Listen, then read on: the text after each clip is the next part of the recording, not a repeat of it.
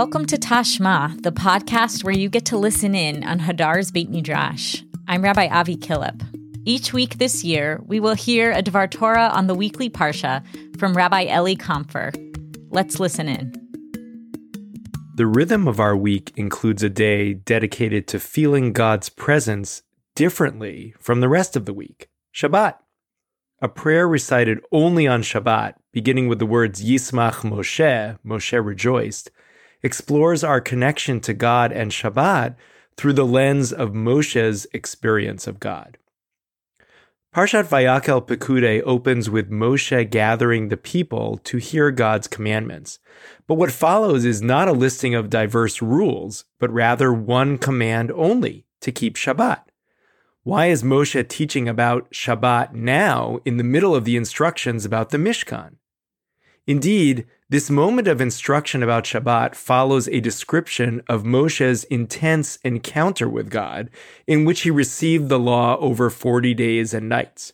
After God spoke to Moshe and gave him the law, following the breaking of the first tablets, Moshe came down to speak to the people.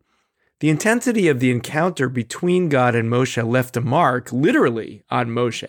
Quote, when Moshe came down from Mount Sinai with the 2 tablets of the testimony in Moshe's hand, when he came down from the mountain, Moshe did not know that the skin of his face was radiant in God speaking with him. Exodus 34:29. Moshe's face was literally shining from the time that Moshe had spent with God.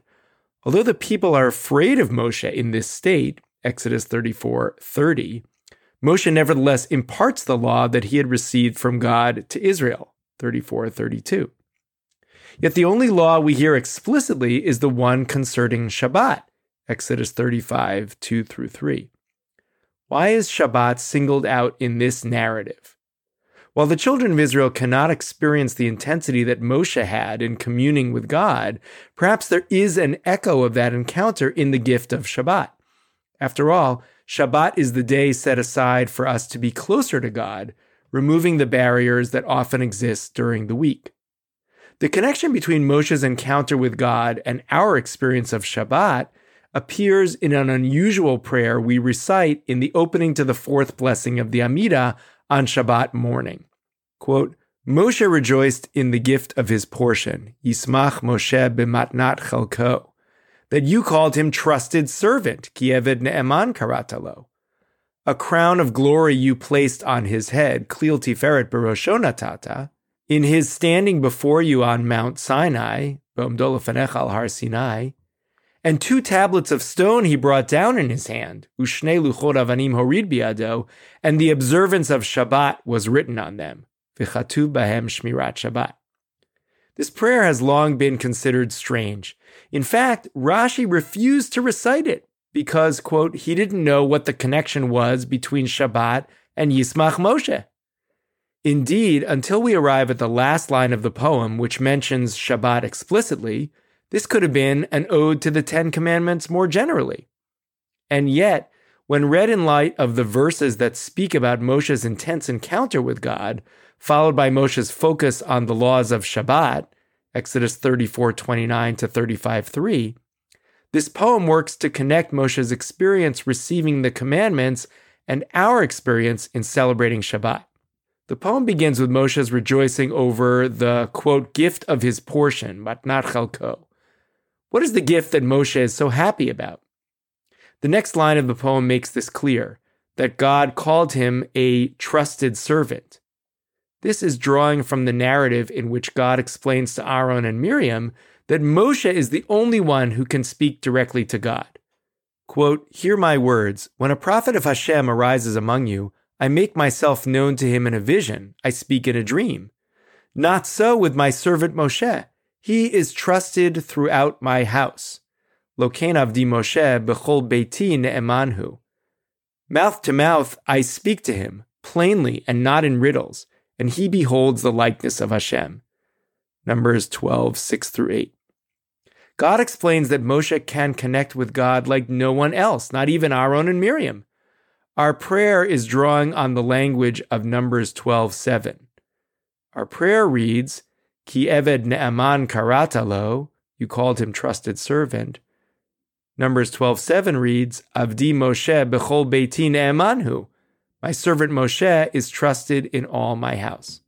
Moshe is trusted, ne'eman, throughout God's proverbial house, which means Moshe has direct access to God's presence more than anyone else. This is cause for Moshe to rejoice. Next, the prayer describes the klil tiferet, the crown of glory that God places on Moshe's head at the moment that Moshe stood on Sinai. What is this crown of glory? Commentators to the Siddur make clear this is the shining light of Exodus 34:29. This light is the physical representation of the uniquely close relationship Moshe had with God. The prayer calls this light a crown of glory. The next part of the poem says that Moshe brought down the tablets from Sinai, drawing language from Exodus 34:29. Our prayer reads, Ushne luchot avanim horid biyado, and 2 tablets of stone he brought down in his hand. And Exodus 34:29 reads, Ushne luchot ha'edut biyad Moshe beridato minahar, with the 2 tablets of the testimony in Moshe's hand when he came down from the mountain. Following Moshe's singular encounter with God, evidenced by the light that shines from his face, Moshe brings the tablets down from the mountain.